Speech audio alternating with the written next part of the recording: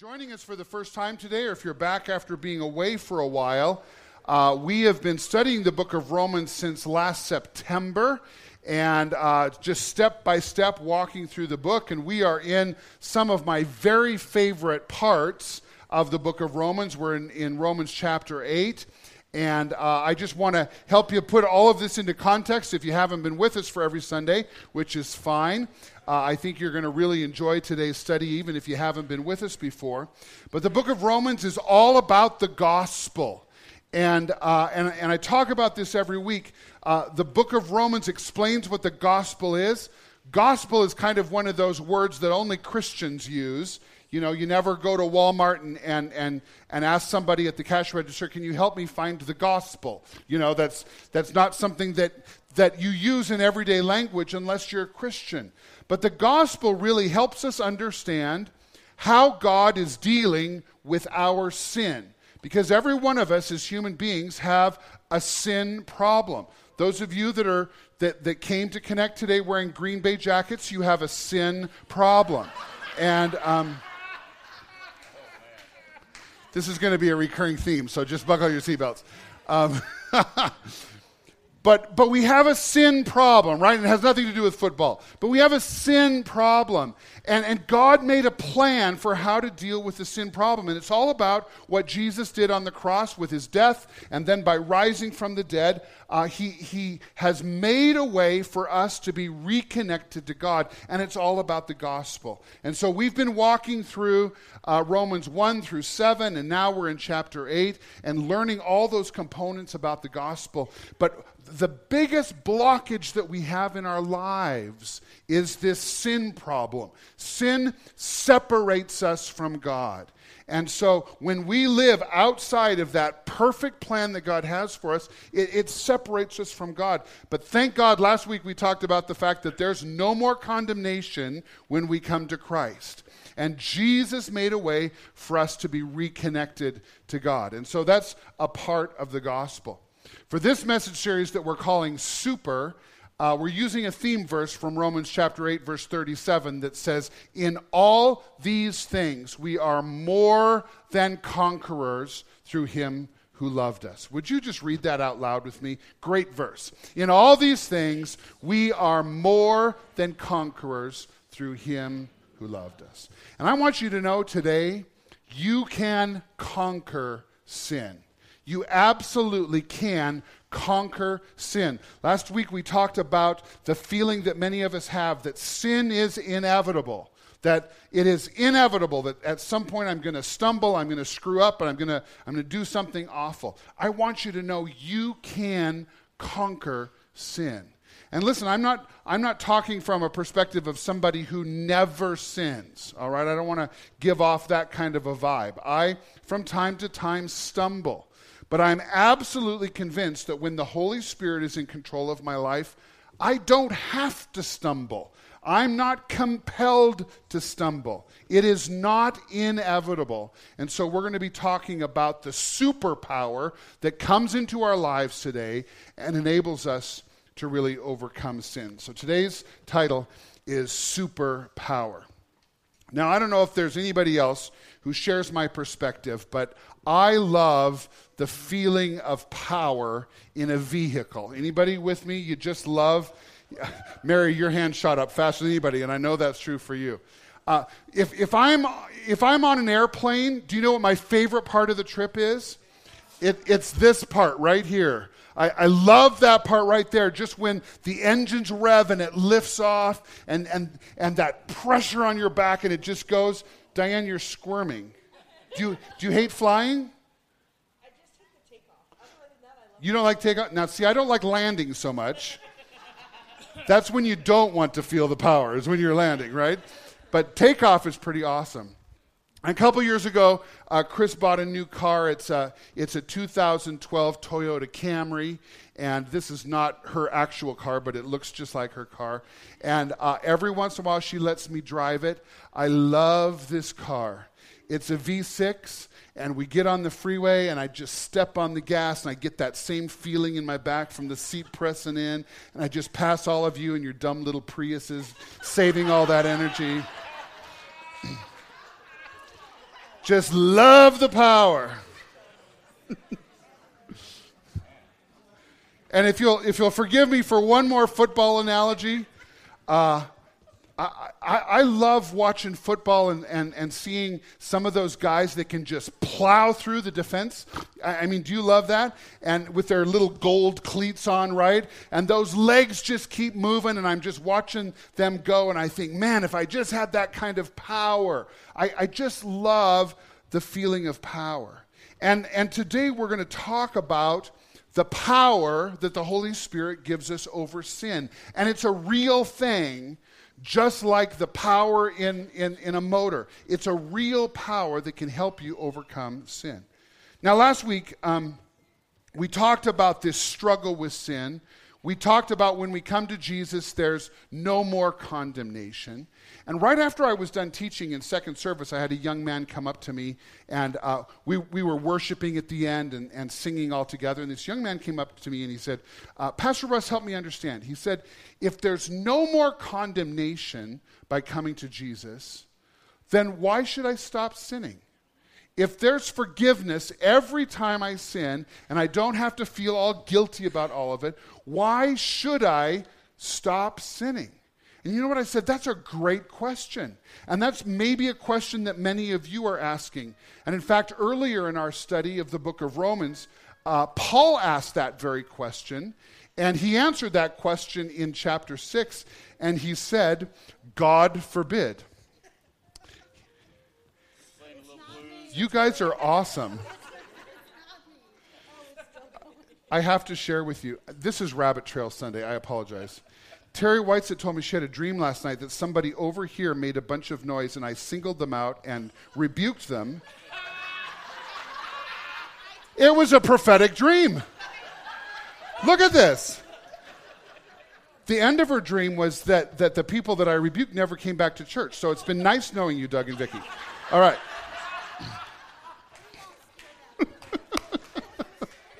I promised you, Terry, I would not do that, and here I am. It just, wow. I'm glad you're not easily offended. Okay, I'll never do that again. That isn't true.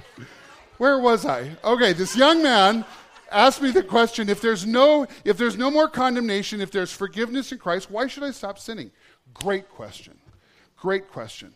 And Paul addresses this in chapter 6. If you weren't with us for the messages when we were in Romans chapter 6, and this is a question you have, I want to encourage you to go back and listen to those messages, because Paul says that God's forgiveness is not a license to sin. Sin still separates us from God.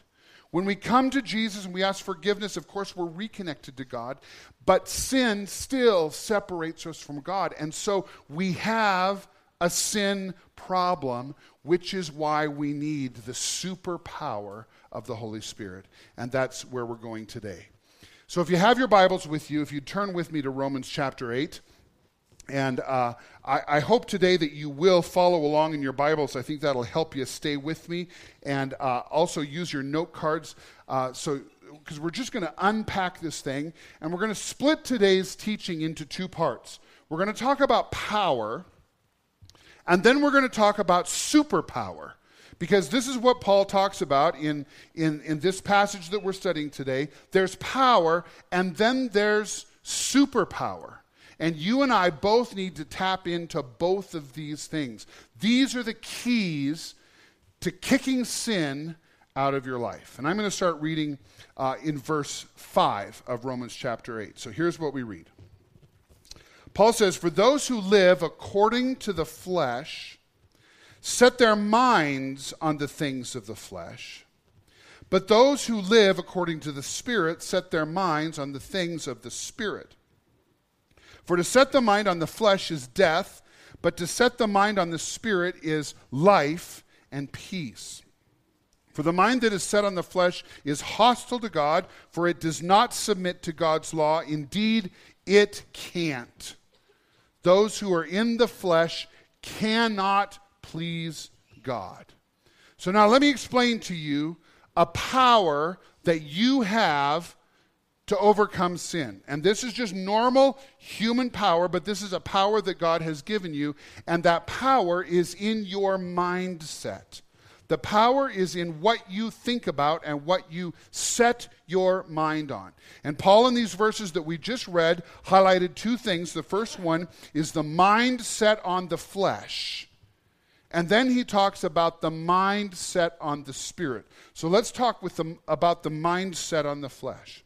What he says is that if you set your mind on fleshly things, and what that means is the flesh is a metaphor for anything that's sinful. It's our human nature. It's where we go to when we're not in control. It's just that animalistic, humanistic mindset. When you think about those things, you become controlled by your human nature, is what Paul says.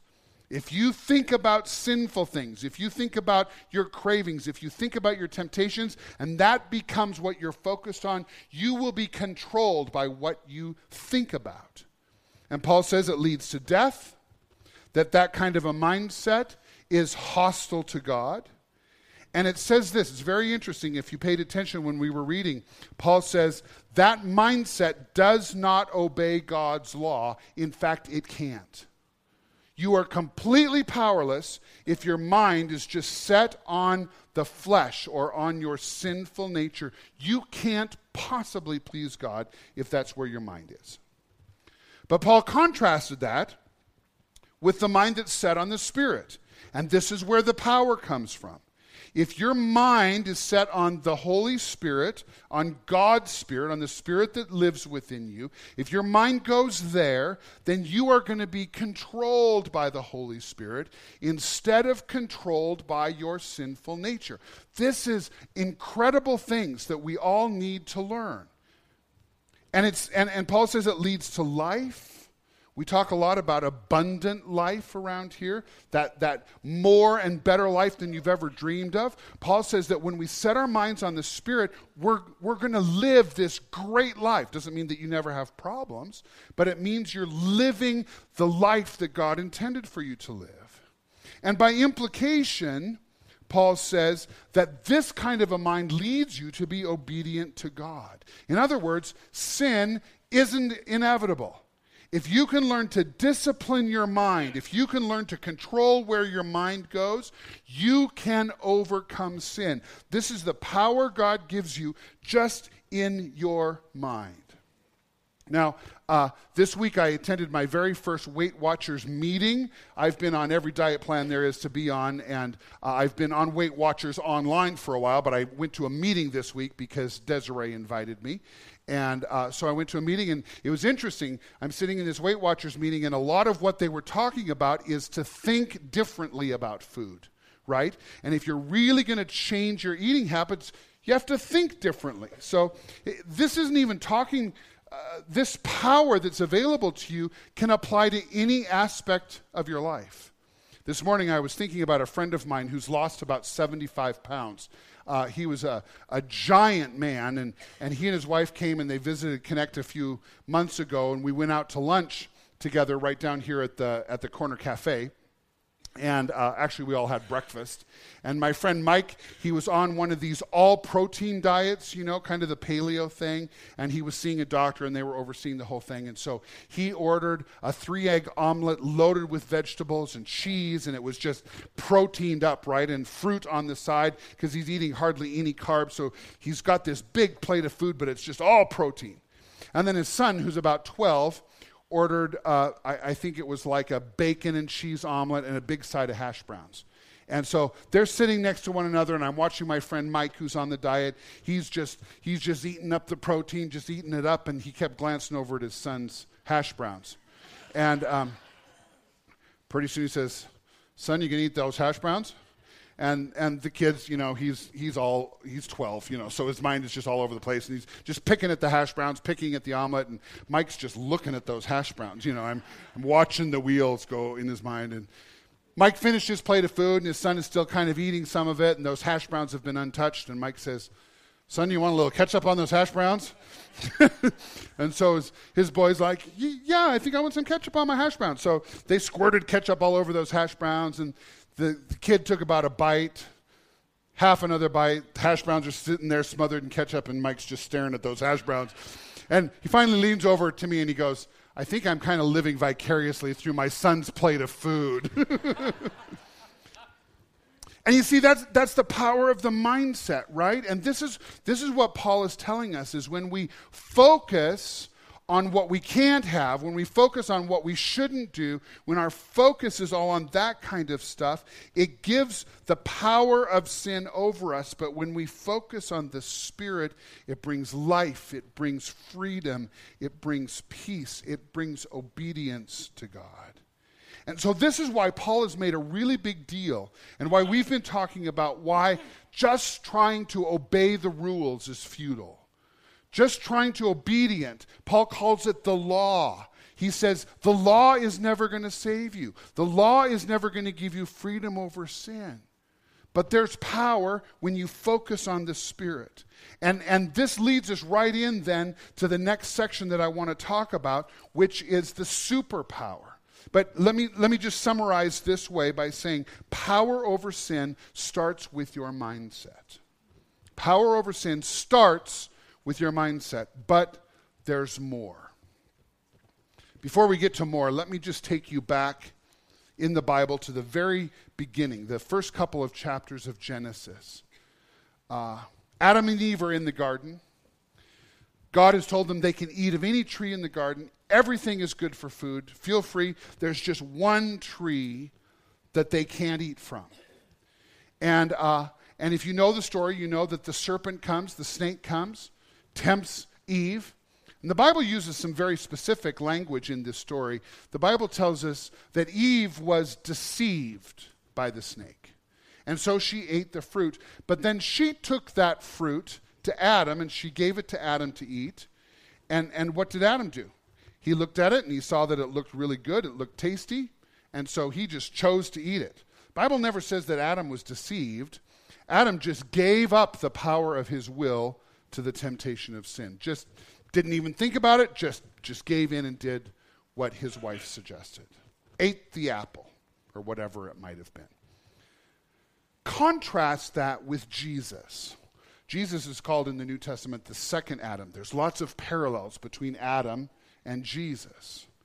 Jesus is in a garden, not the Garden of Eden, but he's in the Garden of Gethsemane. And if you remember this story, you might recall that he's praying. I think I referenced this story last week when his disciples kept falling asleep. The story tells us that Jesus is praying and he's struggling with the temptation to give up the mission. He knows that his mission is to come and die for the sins of all people. That's his mission. His mission is to come and help people be reconnected to God. But the death is terrifying to him. And he's struggling and he's praying. And his very prayer is recorded in the Bible. And he says, Father, if you can do it, take this from me. Take this mission from me. What is it? He's being tempted with the ultimate sin to abandon the mission. But then he finishes prayer with this very simple phrase. He says, nevertheless, not my will, but your will be done. What was Jesus doing? In contrast to Adam, who didn't control his mind, he just looked and fell in love with that fruit. Jesus controlled his mind by saying, I'm going to submit my will to the will of my Father. And where Adam gave it up and sin was given to all of us as a result, Jesus took it back. And Jesus empowers us to take it back as well and overcome the power of sin. And so that leads us in now to the superpower. Let's move on to this next section. If you've still got your Bibles open, I want to pick up reading in verse 9. Paul says, you, however, are not in the flesh, but you're in the Spirit, if in fact the Spirit of God dwells in you. Now that's a loaded sentence. You, however, are not in the flesh, but in the Spirit, if, in fact, the Spirit of God dwells in you.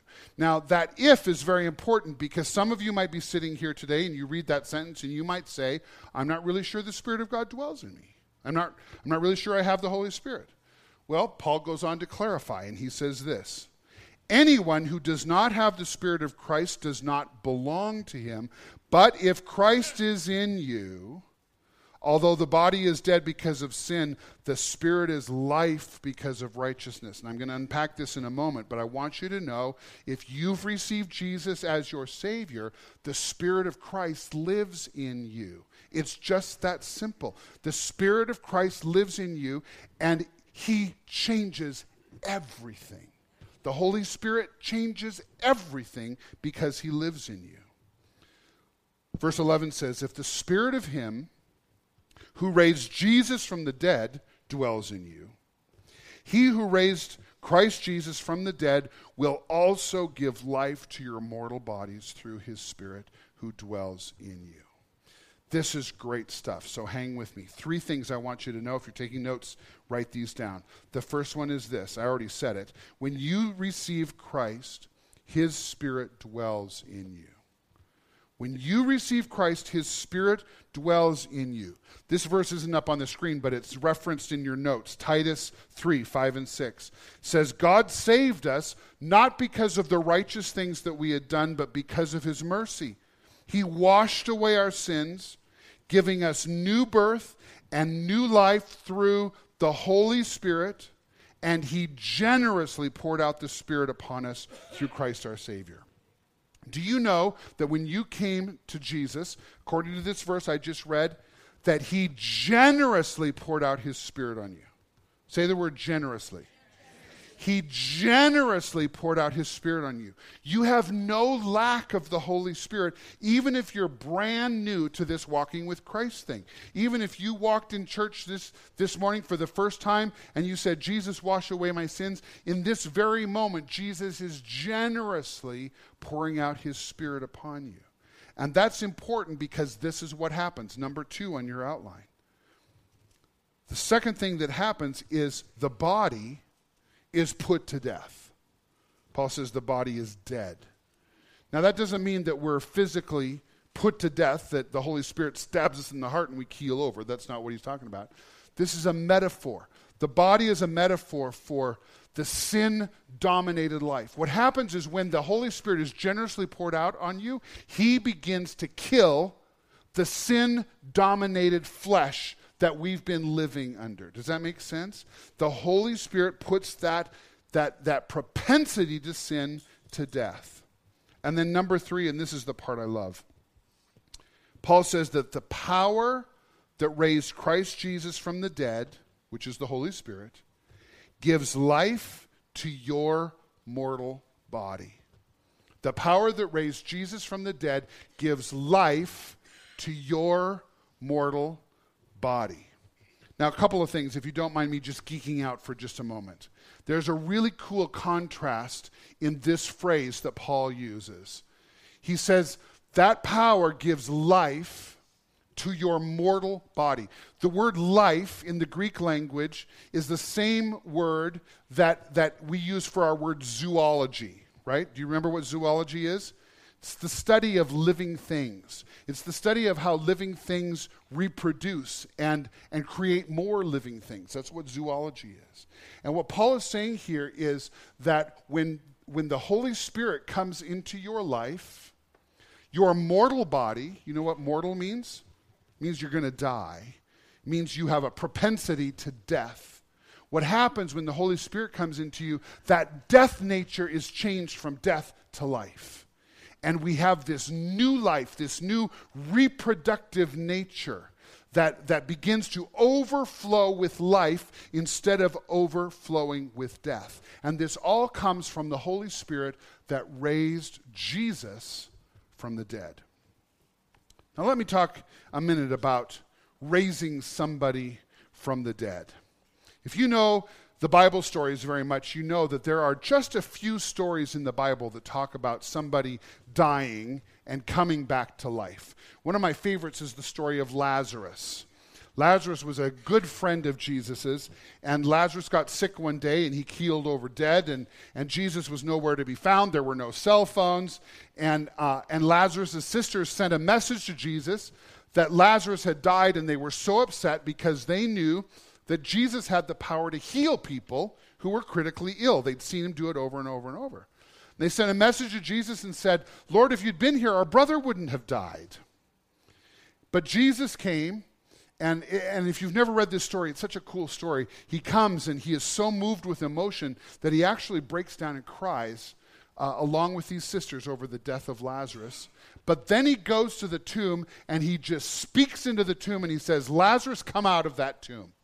And Lazarus, all wrapped up in his bandages and his grave clothes, he comes walking out of the tomb. Now, that's incredible power, yeah? Incredible power. But even greater than that was the resurrection of Jesus. I read all of the accounts of the resurrection of Jesus in the Gospels this week, and it's interesting to me. There were no eyewitnesses of Jesus coming from death to life. All of the eyewitnesses of the resurrection of Jesus were people that saw him alive after he had come to life. But I can imagine what that must have been like. There was no human being in that grave speaking to Jesus saying, come to life. There was nobody in that tomb that we know of that was saying, Jesus, rise from the dead. It was the Holy Spirit of God that swept into that tomb and reanimated this body that had been dead for 3 days and raised him to life. Now, I have never seen somebody raised from the dead. I hear stories about it every once in a while, and there's credible accounts of Christian people who have prayed for God to raise somebody from the dead, and they're incredible things. In fact, there's a story that has been videoed that I want you to see. Take a look at this. It was the morning of September 20th, 2006. Jeff Markin recalls heading for work as usual. What he doesn't remember is driving himself to the hospital. He had called his boss and told him he didn't feel well. His boss was concerned and convinced Jeff to go to the emergency room. Somehow, it was the morning of September 20th, 2006. Jeff Markin recalls heading for work as usual. What he doesn't remember is driving himself to the hospital. He had called his boss and told him he didn't feel well. His boss was concerned and convinced Jeff to go to the emergency room.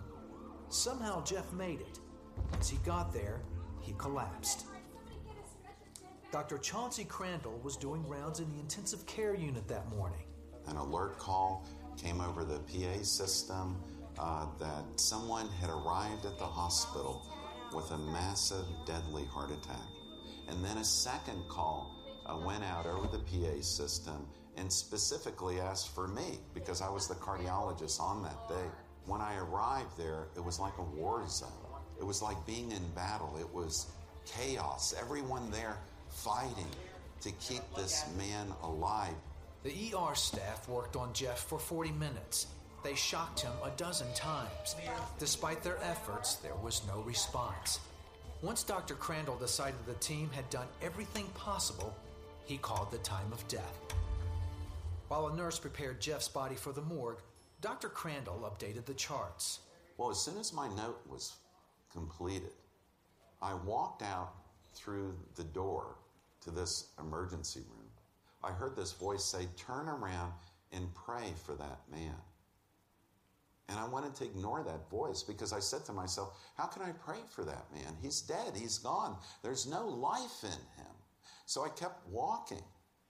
And the voice came back again. And the voice said, turn around and pray for that man. And I stopped and I thought to myself, I need to honor the Lord. So I turned around at the doorway and I walked to the side of the body. And the nurse was on the other side of the body. And she's looking at me like, what are you doing? Why are you here? And I stood there next to that corpse. And I opened my mouth. And these words came out. Father God, I cry out for this man's soul. If he does not know you as his Lord and Savior, Father, raise him from the dead now in Jesus' name. I remember staring at bright lights, and they were swirling around.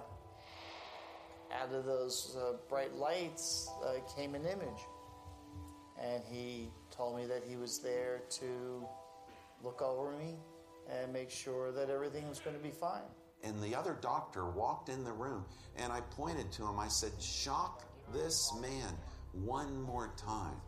And he looked at me. He said, Dr. Crandall, we can't shock him. He's dead. There's no life in him. He's gone. And I said, for me, shock him one more time. And that doctor, out of respect and honor for me, went over to that body with those defibrillator paddles and put his paddles on that patient and shocked him. Shocked Jeff. And immediately an instant heartbeat came back. Instant, perfect, regular, which we'd never seen before. And the nurse screamed, what have you done? And this perfect heartbeat came back. And then suddenly, this abdomen started moving and started breathing. And then a couple moments later, the fingers started twitching. They immediately moved Jeff to the intensive care unit. 3 days later, Jeff woke up with no evidence of brain or organ damage. Once I woke up, my daughter Jillian was there, and that's when she told me what had happened. When I came in Monday morning, Jeff was sitting up in bed. And I said, where were you that day that I prayed for you in the emergency room? And he said, Dr. Crandall, I was in total darkness. And I was so disappointed. And I said, Jeff, what were you disappointed about? He said, I was alone for eternity. He asked me at that time if I was willing to accept God in my life and into my heart. I just opened my arms and accepted God. It was just a very emotional time. I remember, crying in his arms. Today, Jeff is back at work and gets regular checkups with Dr. Crandall. He still has no heart problems or residual complications from his brush with death. Cool story. Now, that doesn't happen every day, right? I've been on this earth for 52 plus years, and I've never seen anybody raised from the dead.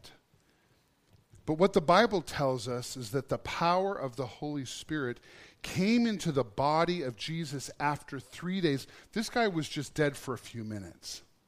The Holy Spirit came into the body of Jesus and raised him from the dead after 3 days. And what Paul is saying to us, friends, is that it's the same power that raised Jesus from the dead that will empower you to kick sin in the teeth. You don't have to be under the domination of sin. You don't have to look at sin and say, it's inevitable. I'm going to do it. I might as well give into it. You don't have to, because the power of the Holy Spirit will supernaturally empower you to overcome sin. There's power in your mindset, but there's superpower in the Holy Spirit. I'd summarize this way, if that didn't already come up on the screen. Superpower over sin comes from the Holy Spirit. Now let me wrap up today by giving you some next steps. What do we do with this? This is pretty cool stuff. But what should I do? I've got 5 next steps, and you can probably think of some more if you spend a few moments praying. But I want to talk about how you can get powered up. 5 things that I would suggest that you do. Number 1 is this: fill your mind with the Word of God. Fill your mind with the Word of God. One of our biggest problems is that we just think about the wrong things all the time. So this is one of the reasons why every week I'm saying read something from the Bible. Read this passage this week, or memorize this verse. Last week I suggested that everybody at Connect memorize Romans 8, 1 and 2. Why? Because I want you to think about it. I want you to change the way you think, because when you think about godly things, it's going to help you change the way you act. You need to fill your mind with the Word of God. Read the Bible often. Memorize verses. I would suggest this week you memorize Romans 8:11, probably one of the most important verses you could ever memorize. and then meditate on those verses that you memorize. Because when you fill your mind with the Word of God, you're going to find that your behavior changes. Secondly, I want to encourage you to pray for more and more of the Holy Spirit. Now, I already shared with you that if you've come to Christ, you have a generous outpouring of the Holy Spirit. But do you know there's more? There's more. There's always more. And if you're struggling with sin dominating you, you need more of the Holy Spirit. That's something you can pray about today before we go. It's something you can pray about when you're home alone. Even better, pray with Christian friends. And this afternoon at 5 o'clock, we're going to be gathering here at the church. We're going to do this for 4 Sundays, and we're going to gather here and pray for people that need the power of the Holy Spirit in your life. If you need to kick sin in the teeth, come and receive prayer this afternoon. If you need deliverance from addiction or behaviors that are out of control, come this afternoon and receive prayer. If you need a supernatural prayer language that we're going to be talking about in a couple of weeks, come and receive prayer, and we're going to ask the Holy Spirit to just pour himself out upon you.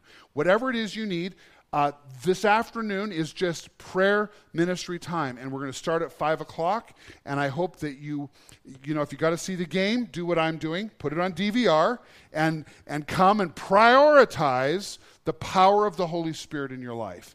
And I really hope that you'll come and be a part of that this afternoon. And then number 3 is this. Now I'm going to get really nitty-gritty, and some of this might be hard for some of you guys. But I'm really serious. Number 3 is this. Turn off the media that keeps you focused on the flesh. I worded this sentence really specifically. Turn off the media that keeps you focused on the flesh. The reason I'm saying that is because there are things that we fill our minds with that just lead us into sin, right? And I don't want to turn this into a big legalistic thing, but I just want you to think about what you're filling your mind with. Your music, your TV, your movies. And again, not a legalism thing, because that's not going to help us. When I was growing up, I remember we had these big cassette tape burning parties, and we would bring all of our secular music, and we'd have a big bonfire, and if it didn't say Jesus in it, it went in the fire, okay? I'm not saying that to you, okay? That didn't help me, okay? And we also had these rules like, you know, if no R-rated movies are of the devil, okay? Well, I'm saying sometimes there's G-rated movies that are going to take you to a place you don't need to be, okay, right? Just because it's rated G doesn't mean that it's filling your mind with the Spirit. Here's the deal. If your temptation is lust, you don't need to watch reruns of Baywatch, right? If your temptation is greed, you probably don't need to watch Shark Tank, okay? And does this make sense? And it's not a legalism thing. I'm not saying you should never watch secular TV. You should never listen to secular music. You need to think about where your mind is going when you're filling your mind with the media. So turn off the media that gets you focused on the flesh. And what I turn off might be different than what you turn off. Does that make sense? I really want you to get this. And then number 4 is this. Turn on the media that helps you focus on the Spirit. There's lots of stuff that will help you fill your mind with spiritual things instead of fleshly things. And then, number 5, ask the Holy Spirit to guide your choices. Listen, when I'm struggling, the smartest thing I can do, when I'm struggling with sin and temptation, all that stuff, the smartest thing I can do is just say, Holy Spirit, help me make a good choice in this moment. And you know what? He will. If you'll just take a moment and say, Holy Spirit, help me make a good choice, He will speak to you. And you can hear Him. You just got to practice sometimes. And we can overcome sin with the power of the mindset and the superpower of the Holy Spirit. Somebody shout hallelujah. It's good stuff, guys. It's good stuff. Let's pray together. I want to pray for 2 things. I want to pray for you today If you're coming to Jesus for the first time and you need the power of Jesus in your life to forgive your sins, give you a fresh start, transform you from the inside out. And then I want to pray for a bunch of us that just need more of the Holy Spirit. And I'm not going to take a lot of time this afternoon or right now to pray because we have prayer this afternoon. But I at least want us to just come and ask the Lord for a new outpouring right now upon us. So while everybody has got your heads bowed, if you'd please just keep your eyes closed and give your neighbor just a moment of privacy. If you're coming to Jesus maybe for the first time today, would you raise your hand up real high so I can pray for you this morning? You need the power of Jesus to forgive your sins and put you on a brand new course. I don't see anybody. If I'm missing you, wave at me a little bit. All right. How about the power of the Holy Spirit? You need power in your life. Raise your hand up real high. And keep your hands raised all over this room. I've got my hand up as well. I just want more of the Holy Spirit in my life. Lord Jesus, thank you for generously pouring out your Holy Spirit upon us. Thank you that those of us that have come to Jesus have already received what we're going to talk about in the next couple of weeks, the first fruits of the Spirit, the very beginning. And it's been generous. But Jesus, we need more. Jesus, I pray that you will empower us to set our minds on the things of the Spirit instead of on the things of the flesh. Lord, empower us to stop giving in to fleshly desires and start just living in harmony with the Spirit. And Lord, I pray that like waves, you will sweep over us right now as our hands are raised, sweep over us with the superpower of the Holy Spirit that will empower us, Lord, to go to the next level of walking with you and living in obedience to who you've called us to be. Change our minds, change our hearts from the inside out, Jesus, and bring us to that place where we can say, Jesus, we are more than conquerors. We ask this in the powerful name of Jesus. Amen. Amen.